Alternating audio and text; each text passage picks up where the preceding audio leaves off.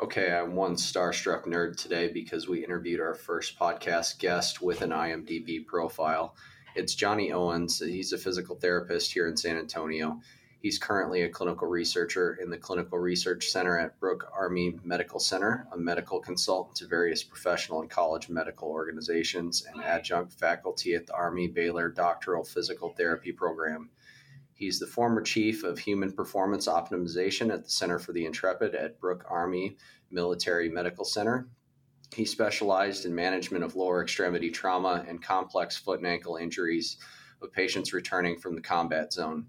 He developed the Return to Run clinical pathway, which focuses on returning service members who have suffered trauma back to high level activity, and most recently, the application of a novel technique, blood flow restriction training, to help restore strength after injuries.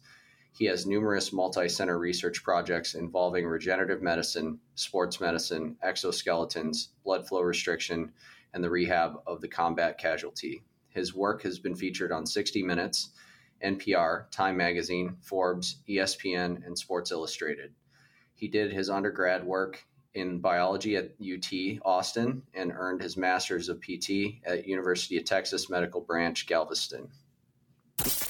Welcome to the Broken to Unbroken podcast with Dr. Nick Askey, where we dive deep into how to eliminate pain and continue to train.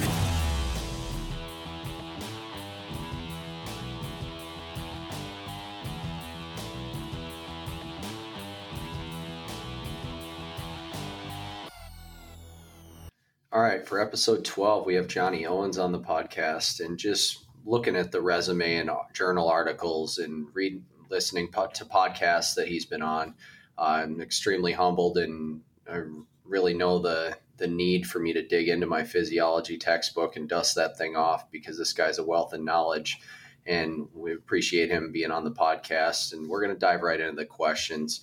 BFR training has been very popular in the last couple of years, and it has just as many people talking about it, if not more, as dry needling and cupping. Can you kind of give us a broad perspective and history of its beginnings and where it is now, and just give us a little bit of elevator speech science on what is going on? Sure. Nick, thanks for having me on, man. I appreciate this, and appreciate your time of having me as a guest. So it's a pretty interesting tell, I guess, but pretty straightforward. And so the application of some sort of hypoxic thing, either total hypoxia, in like an altitude chamber type situation, or hypoxia through using tourniquet type apparatuses, has been around for quite some time as a way to try and understand a little bit of what's going on with muscle physiology. So, you look in the late 80s, early 90s, there's physiological lab studies just trying to understand a little bit better aerobic versus anaerobic metabolism. And you can quickly get a muscle out of aerobic metabolism if you can deoxygenate it. And so that was kind of a quick way to go about it, and have people do exercise and kind of try and study what's going on in the, whatever pathway you want to call it, anaerobic pathway or fast twitch fibers. And then it really, if you want to say, how did it take off and when did it take off? Primarily in Japan, a gentleman named Sato, Dr. Sato, he really kind of championed it over there and uses a device called Katsu, which means pressure in Japanese, and is really, you see it more in the health and fitness type of populations over in Japan. And then I think clinically in the United States, how has it taken off? So my background, we're both here in San Antonio. I've been with the Department of Defense since 2004, and one of my main groups that I was in charge of was the combat casualty, primarily limb salvage patients, but we were also dealing with regenerative medicine techniques to try and regrow lost muscle tissue from blast trauma and the orthopedic sports medicine patient. And so we were just looking for clinical reasons or clinical applications to help us get muscle quantity and quality back when people couldn't tolerate loads. And so one thing you always see from war is you can kind of fast track things to the clinical settings.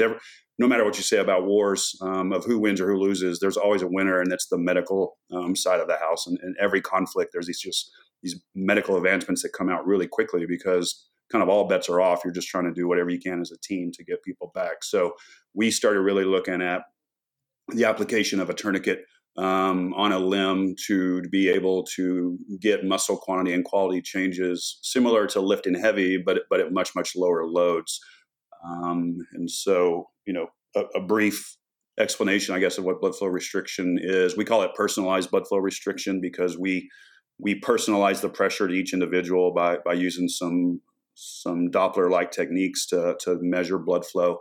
That also allows us to not only know how much it takes to make all the blood stop, but what percentages we should work at to maximize the effect and also be safe. So you put a tourniquet system on the proximal lower leg or proximal upper arm, and that's kind of the first key point. Tourniquets are very specific in where they're supposed to be applied on the limb.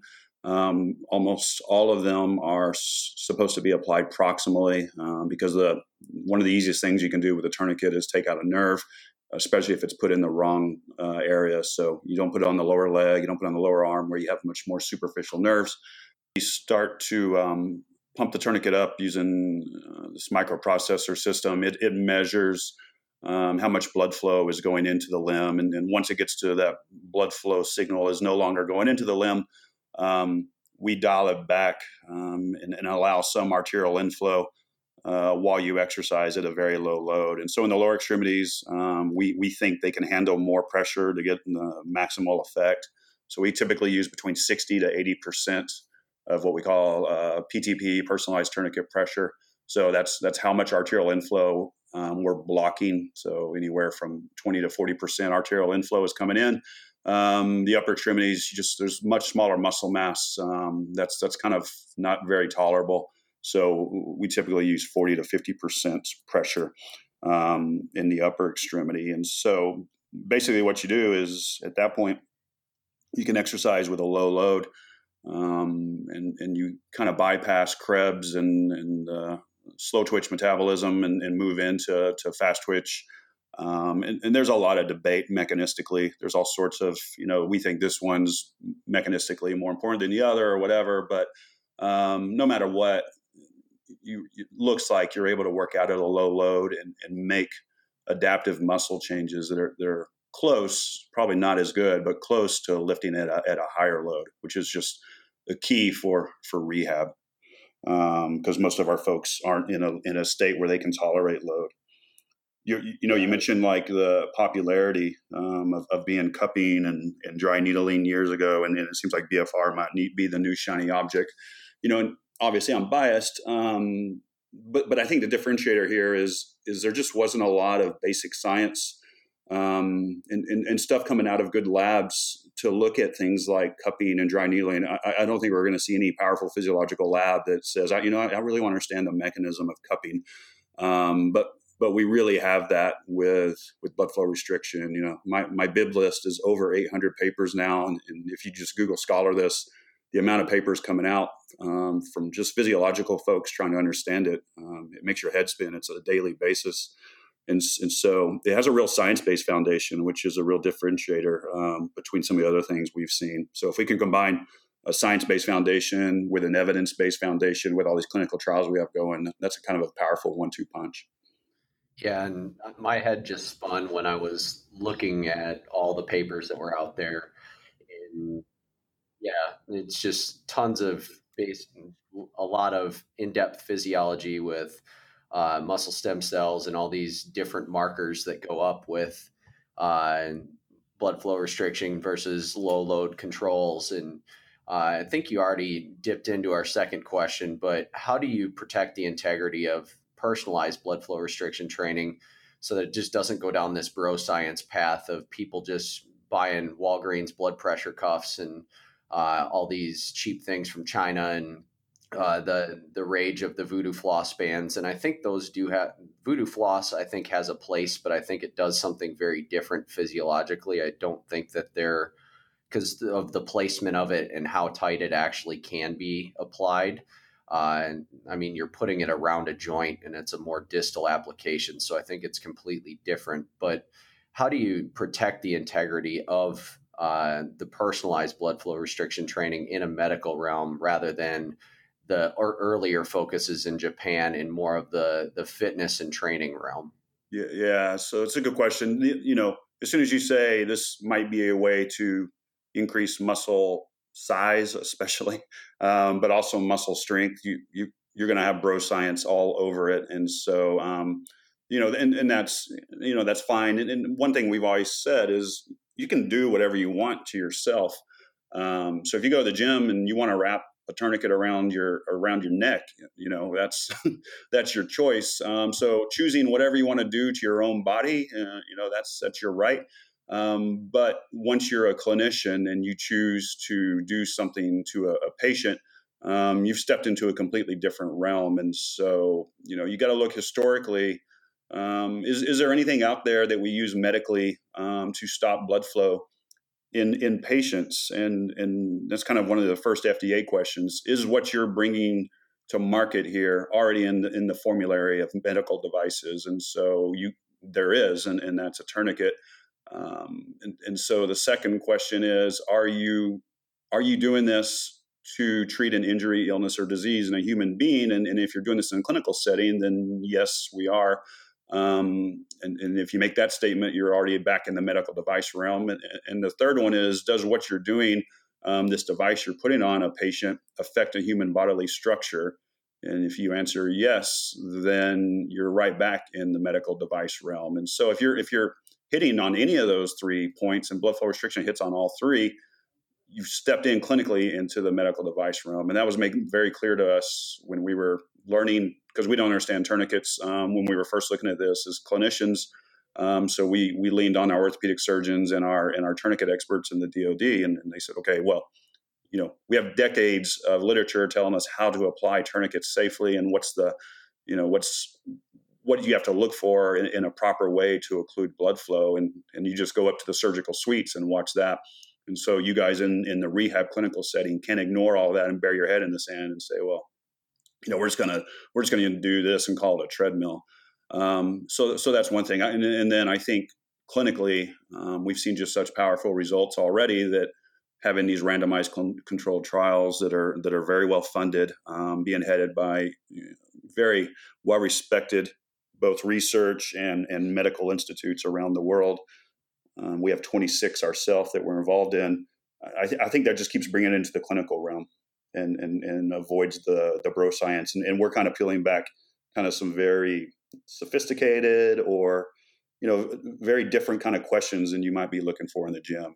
How can I increase angiogenesis in a diabetic? How can I bring out VEGF for neuroprotection in a nerve injury? So those type of questions I think are a big differentiator. Yeah. And can you kind of delve into how the Delphi unit is different from some of the other options on the market, and then go through the basics of your certification process that you guys are heavily involved with? Yeah, sure. So tourniquets that are in non-austere environments, which means you're not on a battlefield and you just need to stop blood flow. Those kind of tourniquets, the saying is to save a life, not a limb. So you just get them on. They're very painful and hard to get to full occlusion, but you just do what you got to do because they need to be portable, and that blocks blood flow. But there's all sorts of soft tissue damage that can happen along the way. And so the one thing, Tourniquet 101, is understanding how do you occlude blood flow. And when you're going after the large vessels, they live deep within the limb, down close to the bone. So you have to really start to put some significant pressure through the limb to get down to those large vessels. Unfortunately, there's all sorts of things above that take the brunt of that pressure gradient, the soft tissue and nerves. And so, one thing we know from tourniquets is the wider and more tapered the cuff, the less pressure you have to use. And so if you ask anyone in the tourniquet research world, what's one of the primary goals, it's to get occlusion with the least amount of pressure to spare any potential nerve damage or other soft tissue damage. So that's the first thing that we use in the Delphi system, is follow what's called the AORN safety guidelines. It's basically the surgical guidelines for tourniquet safety. Second, the Delphi system has a Doppler that's been validated in the literature, built into the system, and so we're not trained in how to use Dopplers to measure for blood flow as clinicians. It's very questionable if that's even in any of our practice acts that we should be out there, using handheld Dopplers and measuring blood flow. And so this system, you just basically push the Doppler button and it'll find it for you. And then it's able to prescribe a percentage of the pressure based on what you as a clinician set as your parameters. And it's a microprocessor system, which means that it's constantly monitoring the pressure. So you know exactly what the system's telling you the pressure is what is being put out through the cuff. And that's been recently validated by a group in the UK that the Delphi systems were almost exactly with the pressure on their cuff is what the unit said. Some of these other ones that you mentioned, a hand pump type thing, the pressure was significantly different under the cuff. And then another thing is tourniquets inflate and the limb starts to move around, especially during exercise. And as the limb swells, the pressure needs to adapt to that so that all of a sudden you started at 80% limb occlusion and you're ending at 100% because of the limb swelling and the limb moving. And so these microprocessor systems, the tourniquet adapts to the pressure. So you see the numbers fluctuating as the limb moves around. That microprocessor and the ability to adapt the pressures is what took tourniquets in the FDA's classification from a class 2, which is a moderately risky device, to a class 1. So the invention of the modern day microprocessor kind of made tourniquets extremely safe. That's an interesting point that I didn't think about the changing limb size and as you exercise and the swelling and how it would have to adapt to that. And that's pretty amazing. And that just kind of makes it a little bit scarier for the lower end stuff because people will be like, yeah, this BFR stuff really hurts. And it's like, well, the last 10 reps you may be doing at full occlusion and could be a little bit on the dangerous end if you're doing it in kind of a recreational setting without proper clinical supervision. So that's just kind of a medical aside, even though nothing in this podcast is medical advice. We can kind of tell you what not to do.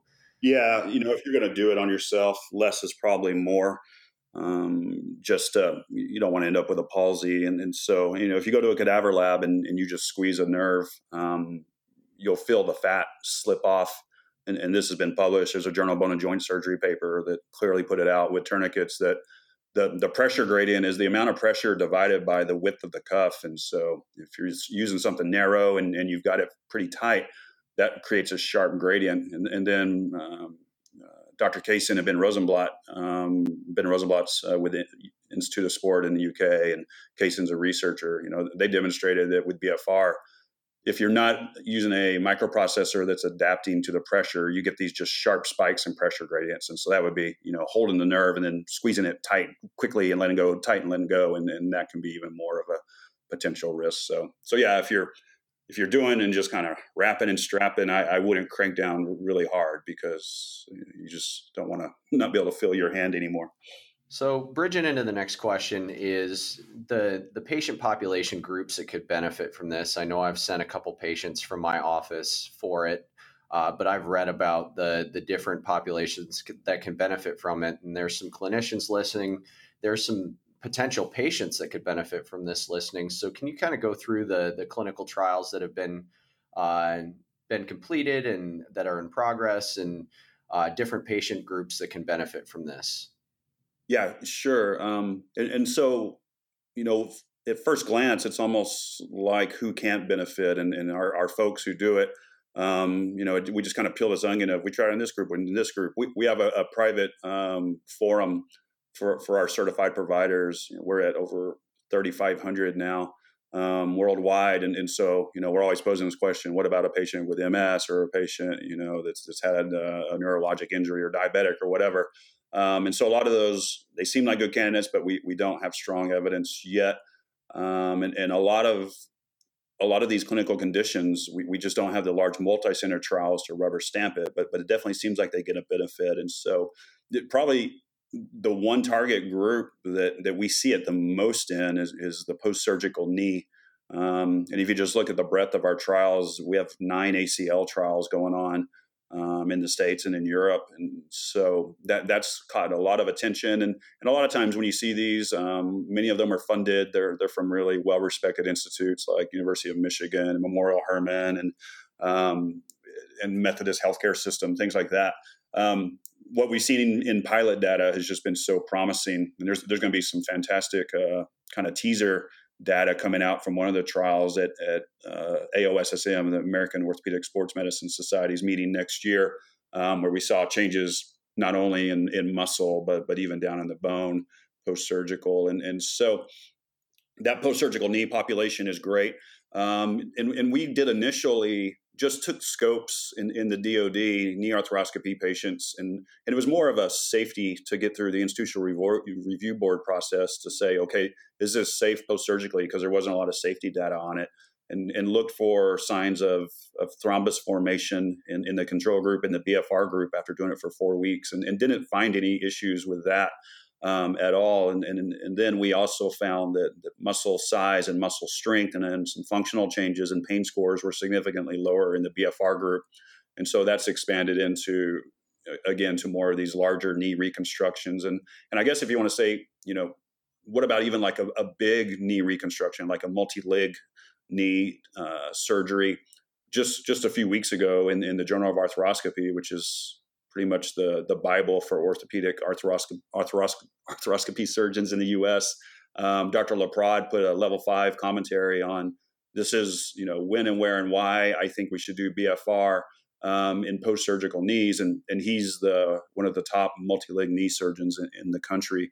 Any Olympic athlete suffers a bad knee injury, they're going to Dr. Laprade at Steadman Philippon. And so that's a big group. The largest BFR trial in the world right now is one that's being sponsored by METRIC, the Major Extremity Trauma Research Consortium. And it's applying BFR after femur fractures at 9 of the largest trauma centers in the country. So we're not only looking at, is there ways when you're in a disuse state to be able to preserve the muscle size and strength, but also, does it help with bone? Does it hurt bone? Anecdotally, we've seen in the DOD, because we just had so many bone injuries, that it's very positive for maintaining soft tissue and function, but also maybe we have some play on bone. And so I think any of your orthopedic sports med type injuries are just prime for this. The elbow injuries, wrist injuries, we're seeing changes at the hip, changes in the shoulder. We just don't have strong enough evidence yet to say, yes, this is for sure a positive thing. And then there's all the others. Probably the group that we feel is going to benefit the most is the sarcopenic patient or the geriatric. So as you get older, many people lose the ability to maintain muscle and actually start to lose muscle. And even if they exercise, they can't really beat the amount of loss. And so a lot of that is load-based.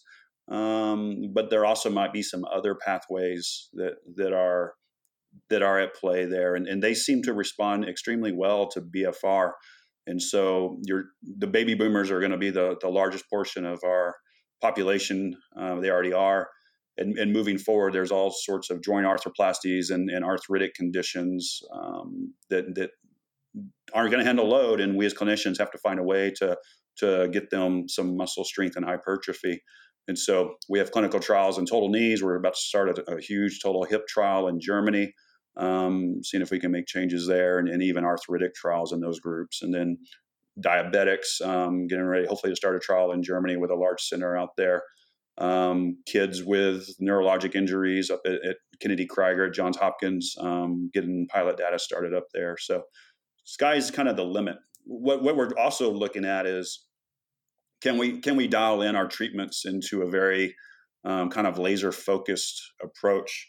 And so we've seen with conditions like if you tear your ACL and go through rehab, the 12 weeks after that injury, things like myostatin are significantly elevated, and myostatin blocks muscle from being added. And myostatin looks like it might be a progenitor for fibrosis. And so we need to look at modalities that can maybe blunt the myostatin activation and BFR. Not a lot yet has been out there, but we do have a couple published papers showing BFR does blunt myostatin down. or proliferation of progenitor, or if you want to call them stem cells, because we've also seen in very well published papers after like tearing an ACL, stem cell content is down not only after the injury but 6 months after rehab, and there's significant fibrosis around the muscle fiber as well. So we're trying to dial in of when and how can we apply this to maybe help those pathways rebound.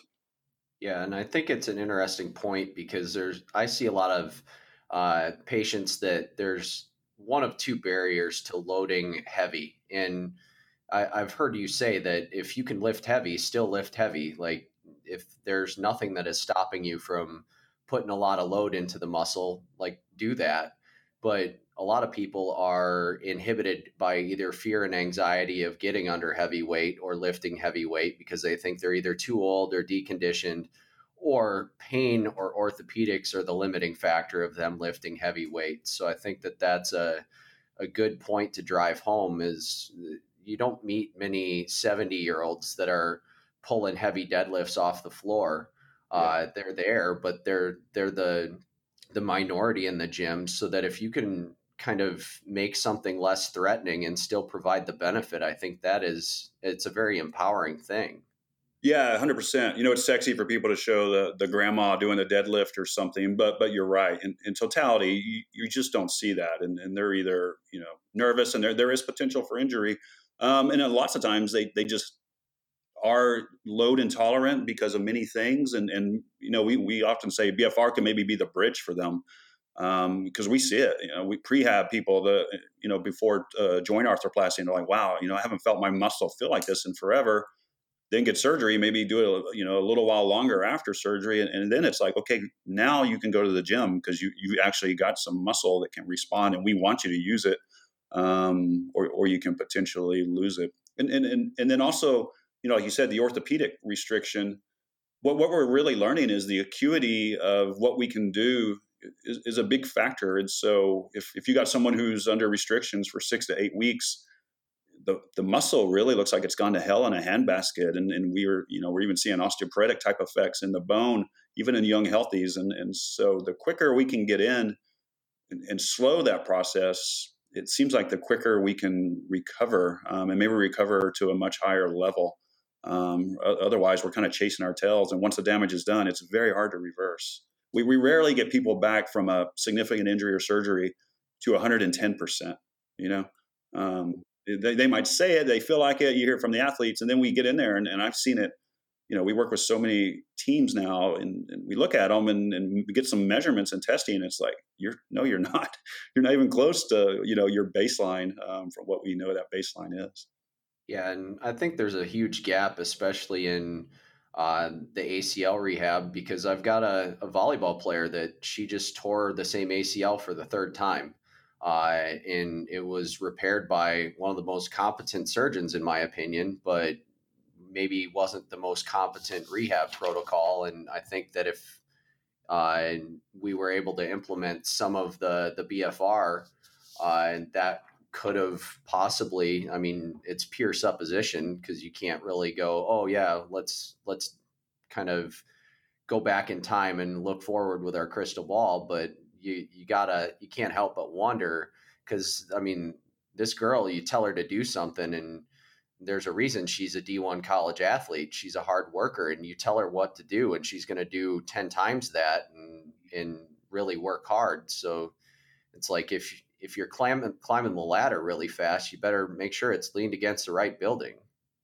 Yeah. And it's so common to hear those type of stories, and she's going to have a rough life with that knee now. She's just set up for arthritic changes, not only from the coup counter coup effect of tearing the ACL on the bone, but then just over time.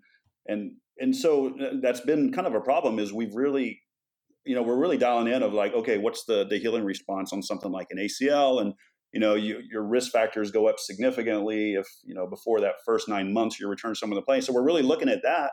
But what we have to really start understanding physiologically is, okay, what's the healing response time of muscle? And we haven't really been laser focused of understanding that. And in that JOR paper, 6 months out, the muscle still it's fibrosed around the muscle fiber, or the stem cells are blunted down, or the PAX, satellite cells, whatever we want to call them, that muscle is not responding properly. And if we can try and reverse that process early, then we might have good muscle that goes along with a good biologic repair of the ACL, and that's what we need. And so Chris Fry and Brian Noharin, who are some of our colleagues at University of Kentucky, University of Texas Medical Branch, they have an NIH-funded trial to repeat their original work, looking at what happens to muscle using BFR now, to see if they're making adaptive changes. It's a super powerful trial, so hopefully we see some positive results. So let's kind of bridge into, because I know if I was listening to this, you'd be like, yeah, you have all these downstream effects, but what happens on the proximal side of things? Does that not have any effect, or is there a negative effect, or is there a positive effect, and why or how does that happen? Because I know that'd be going through my brain if it was the first I had heard of this. It'd be like, yeah, it's great for everything distal to the shoulder and distal to the thigh, but what happens in the proximal areas? Yeah, and that's a very, very common question. And so it's very common, especially in the clinical setting, just because we see so many shoulder injuries and so many hip type injuries.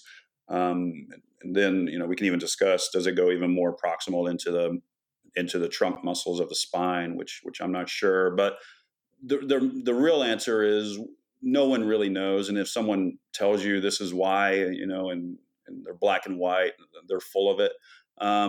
There's some prevailing theories, and one of them really makes the most sense, and that is when you put the cuff on and you do a multi-joint type exercise, let's say squats, what we do know is that you really start to fatigue the muscle rather rapidly below the cuff, and so the quads would start to fatigue earlier than they're used to, and your body just has these pathways or redundant systems that says, okay, I'm going to have to keep doing whatever this person's doing right now.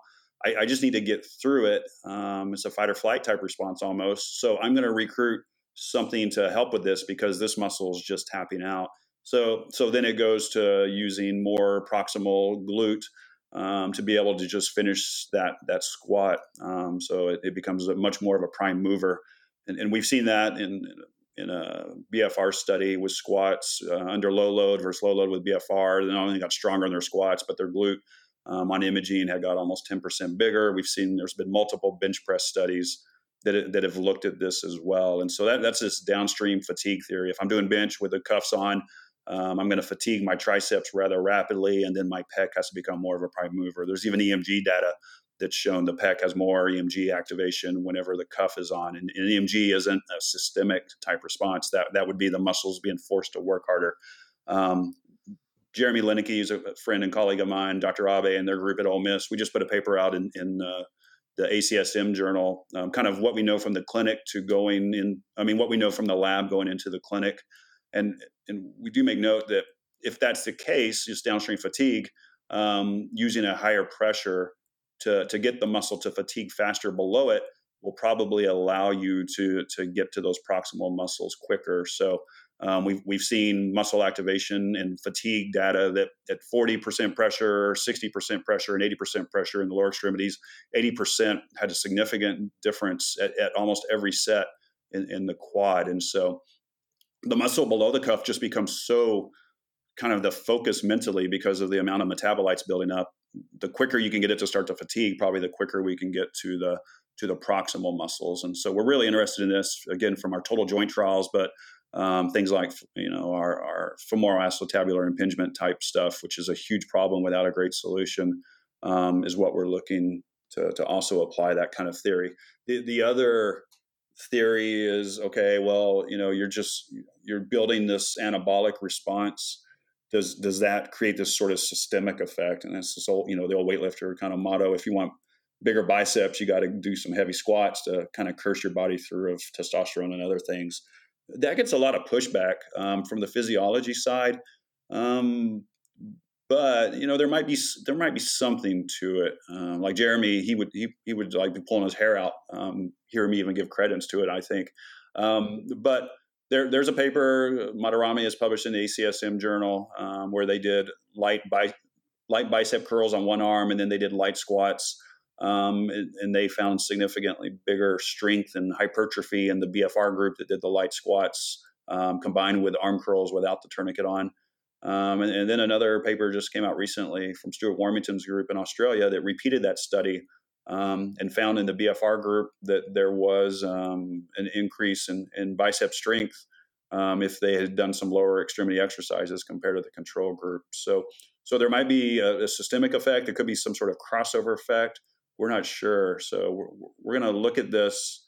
Hopefully, it's about to kick off in a very large rotator cuff trial with Dan Buss up in Minnesota and Tristan Mars out of Ashish Bedi's lab at Michigan to see if we can make adaptive changes after rotator cuff repair. And also looking again at some of those pathways. Can we slow down fatty infiltrate in the rotator cuff, which is one of the biggest hindrances to repair? The last theory with nothing really to back it up is it's basically like traffic being backed up at a light. So if you're blocking blood flow going down into the limb, you're blocking it just proximal to it. And blood is kind of just getting pushed back, and you have this backflow effect. So you have some sort of mild hypoxia there. But that's kind of the three theories that you hear tossed around right now. And as far as application in our field, it would eliminate a lot of frustrating, very complex cueing, because I can't tell you how many times I'm working with someone that we label a motor moron, and we're trying to like rebuild their squat from the bottom up to find their hip. And they're just driving their knees into extension instead of opening their hips. And it's just like you touch everyone halfway between the knee and the hip in the lateralis, and they just jump off the table just because that's their butt. And then also just trying to get someone to use their cuff rather than their lateral elbow. And tennis elbows are some of the hardest things to fix in our office, just because it's like you can't get people to stop using that extensor bundle, and they're just using it as their shoulder, and then all the connections with the thumb in that area as well. It's just a pain in the butt to get someone to actually isolate and find their posterior cuff. And I think that this would eliminate all the complex cueing and just go, okay, we're just going to physiologically make you do this. Yeah. And I think we kind of fool ourselves by, thinking that we can override these motor patterns by our magic hands or magic speech sometimes. A lot of these are just, it's an adaptive pattern that's been gone on for years, maybe their entire life. And so I always question, how could we ever prove that we've ever done anything to change that? Then it's this whole thing, like, show me a problem and show me the physiological maybe solution. And then maybe we can go after it that way. So, that's a great point you made. Let's go at it physiologically. Maybe if we do induce quick fatigue, then it's much easier to go after that proximal group. And I would say, lateral epi is just such a pain in the ass. And so we have anecdotally seen great results. Again, it's hard to say. We first in the military, so trigger pullers, they just have a really hard time with getting lateral epicondylitis, and you can't stop shooting, especially in our special forces populations who really suffer with it, and it just keeps getting exacerbated. And so we in the DoD, we've seen again, I'm repeating myself, but good anecdotal results. We submitted for a grant last year through Congressionally Directed Military Research Program, and we didn't get it for it. But we felt strong enough about it that we've reached out to civilian partners. And so the Cleveland Clinic and it looks like now NYU are both going to start lateral epi trials to kind of see if what we're seeing makes sense. The biggest problem with tendons is they need load, but there's so much pain involved. And so especially your lateral epi, just gripping makes it hurt. So when you put the tourniquet on and you start going, you kind of just feel the tourniquet and the metabolite build up. But you can start to get some progressive load on the tendon, which is probably getting some collagen synthesis going. And there's an analgesic response that we see almost across the board with BFR. And so these folks get done and their elbow feels much better. which empowers them to keep doing it because we need them to just keep loading it, and then just get them off the tourniquet and get into moderate to heavy loads and maybe restore true tendon. That was way off the proximal talk. I think that's a good segue into our next question. You were talking about how just gripping is painful, and some of these patients, you have to send them for an injection just to inhibit the pain because they can't do anything. I mean, they can't even straighten their elbow. They can't do isometrics. They can't do anything. And that's just pumping the brakes on your rehab. And I can't really do anything if I can't put any load into the tendon. But with anything that has that dramatic of an effect, there's always side effects. So I view this as a very viable alternative to a corticosteroid injection in a tendon that's very apt to rupture. Achilles and elbows, there's not a lot of people that want to do them unless it's absolutely necessary. So let's kind of talk about how this could possibly be a tool to use in that environment. I think you can kind of bundle this into two things. So, corticosteroid and then, orthobiologics themselves and corticosteroids. And I just got back from speaking at the NHL symposium up in Toronto, and our panel was discussing the role of orthobiologics in injury and also, can we incorporate BFR into this? And so what we have to look at then is a potential regenerative response to these injuries. And so, tendon, you would like to regenerate the tissue to more viable tissue. And we see from some of the papers, imaging, it doesn't look like it's changed at all. Where we have damage, but the fibers around that damage might have been able to do more collagen synthesis and get tougher to almost like guy wires. They're protecting those damaged areas better. But if you can't load and it hurts, it just doesn't work. And so that's part of the problem with a lot of our tendon protocols. They're painful, and humans have a hard time causing pain on themselves. And then you look at it and you say, okay, you got to make this area hurt. And keep adding load to it and make it hurt more when it stops hurting, and do that multiple times a day and do that for weeks, maybe months. And you can't do anything else but that. You got to give up your sport and everything else. So compliance is hard. And so we're trying to really see, is there other ways to skin the cat with this mechanistically and physiologically? And so for one, this analgesic effect is powerful. And so they do it, and during it, they usually don't feel that area of pain. And then when they get done, sometimes for hours, sometimes longer, it feels better. And so for one, that's what you look for from an injection is there an analgesic benefit to this?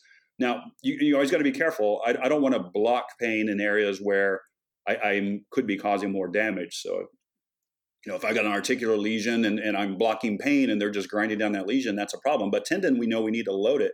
And so having analgesia while you're loading it to stimulate this collagen synthetic response is powerful. A steroid injection is a last ditch result if you just can't get out of this pain and it's debilitating for life. But if you talk to most of the docs, they would prefer not to do that, especially into tendon tissue. So then what everyone's turning to now is, okay, is there an orthobiologic approach? And if you go to any of the big orthopedic conferences, it's almost no talk about surgeries anymore. It's just talk about orthobiologics. And Jimmy Andrews, down at the Andrews Institute in Florida, he's kind of the godfather of orthopedics here in the country. He made a statement that the biologics are going to be the future of orthopedics. They're a bigger invention than the arthroscope. So then what is that? Biologics, you got PRP, which is platelet-rich plasma, and you have all these stem cell injections, if you can even call them that, where they're shooting this into structures, trying to make changes. And so, the problem with those is viability of the cells. Once you're over 35, it's hard to even say that we have stem cells in us anymore. You start to call them progenitor cells. And so then we're looking at what can you do to manipulate the progenitor cells to come out and do something. And so what we've seen with BFR is from a very good lab in Europe that the muscle stem cell, if you want to call it that, some people call them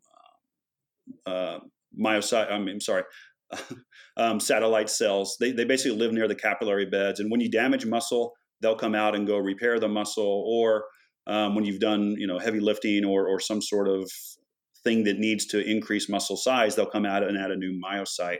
In this paper, over 3 weeks of BFR training, they had a really huge proliferation of those satellite cells coming out and then going into the muscle fiber and becoming new myocytes once they looked at biopsy. And so that's huge, because then you say for muscle injuries, those are what I want to come out. I want those myogenic stem cells to come out, because they are muscle progenitor stem cells, and they'll repair muscle, not only from a muscle injury, but they will be the ones that we hope will reverse what we've seen in these ACL trials, where they're significantly blunted after 6 months.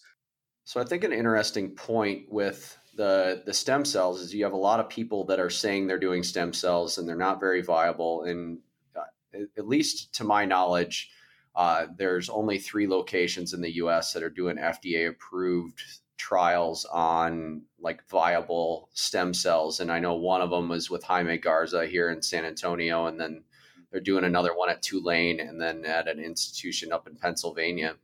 And there's a lot of these clinics and sports medicine clinics that are saying they're doing stem cells, but I'm like, you might as well inject dead toenails into somebody, because that's what they're paying $1,200 for, because it's not very viable. Right. Is that kind of in line with what you're seeing? Yeah, for sure. And so actually, I was just speaking at a symposium with Buddy Savoy out of Tulane, who works with the lab who's doing that research. And he did reiterate that point. After your 3rd decade of life, your viable stem cells are minimal at best. The problem is then people are looking for outside sources and using these cryogenically frozen amniotic stem cells, which are probably dead as you're shooting them in. So the alternative then from a rehab perspective is, well, we do know we have these progenitor cells in the bone marrow, in the adipose tissue, which are powerful. They can differentiate and say, okay, you put me into this area and make me do whatever that area does. So if you shoot me in tendon, make me do tendon-y things, and I can maybe create a regenerative response. So the hard part is then, if I'm going to go after those, I need to go into the bone marrow and harvest them. And that's what the orthopedic surgeons do now. So what we do know is a hypoxic gradient. The bone marrow is a pretty hypoxic environment. And when you create a hypoxic gradient within the limb, the soft tissue, maybe that hypoxic environment helps kind of coax them out. But we have early pilot data that it's being presented next month from the Andrews Institute that an acute bout of BFR makes those hematopoietic stem cells come out significantly higher than the control group does of a single set of exercises. And then what you can do, if you're looking from a PRP type injection, is, okay, now draw the blood. You've kind of supercharged the blood with these progenitor cells, and that PRP has probably some viable stem cell-like things that you should inject. And then the next phase is, okay, now let's continue the BFR rehab afterwards to kind of support what that injection did. So that's our current kind of thoughts on what we're looking at with this. Yeah, and I've had some patients that have gone to Houston for PRP therapy, and I'm like, they're putting you in a boot for 8 weeks for plantar fasciitis and immobilizing it. It's like, are you getting better from the immobilization, or are you getting better from the $2,000 worth of your own blood that they're injecting back into you? Yeah. Don't get me started on that. So that is, and I spoke at AMSSM, which, that's in front of 3,000 of the sports med primary care physicians, and kind of threw that gauntlet down, and we know this from a lot of our regenerative medicine work. If you're going to try and create a regenerative response, it has to have a stimulus. And so to inject something that you say this is regenerate and then immobilize, you've basically just did nothing, in my opinion. And I think a lot of the scientists that look at this agree. We don't know timing, and so maybe there is this quiescent period you should have after that injection. But you certainly need some sort of stimulus to support it. And so, immobilization, maybe they just got better from that. A lot of people don't get better. I was with a very high-end athlete that got a PRP injection, and they put them in a leg immobilizer for 6 weeks. So yeah, give me a break. Yeah, the one thing, you probably don't want to be on NSAIDs, and we need that inflammatory response afterwards. What we think now is the macrophages are coming in and actually eating these progenitor cells, and they're becoming these kind of super kind of cells at this point to create the response. But yeah, I can get on my soapbox for hours on that one. I've been on my soapbox for years, man. Yeah, that's good, man. And I think that if we do have to send someone for a steroid injection, the education piece is on us as kind of the conservative providers going, hey, this, and I always tell people, I'm like, have you played Super Mario Brothers? And people are like, yeah. And I'm like, this injection is nothing more than the star from Mario Brothers. Like, if you don't do any rehab during your pain-free window, it's like dropping the controller on the ground and not doing anything. Yeah. But if you do your rehab, it's like sprinting to the end of the level and completing it and getting through a lot of possible obstacles. And people understand that. But if you don't educate them on that, you can't expect the DO or the pain management doc to do it, because they're just poking people all day and they're like, yep, here's your shot. Yeah. Cha-ching, cha-ching. Yeah. So there definitely is a follow-up. That post-steroid injection, if you have to go to that point, is just a ripe window, because you want to respect the tendon. It's obviously, bad enough that they had to go that route.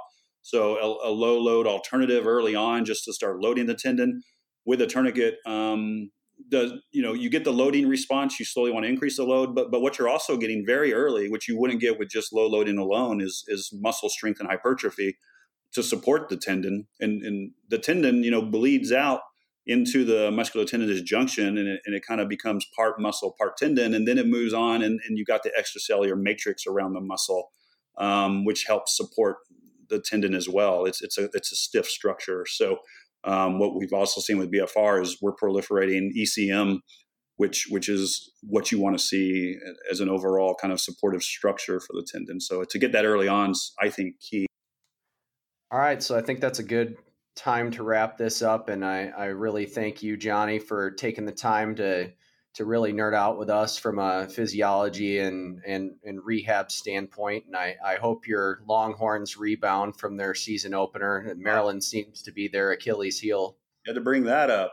I gotta wait. Otherwise, you just leave and not talk to me the rest of the time. Yeah, we'll see, man.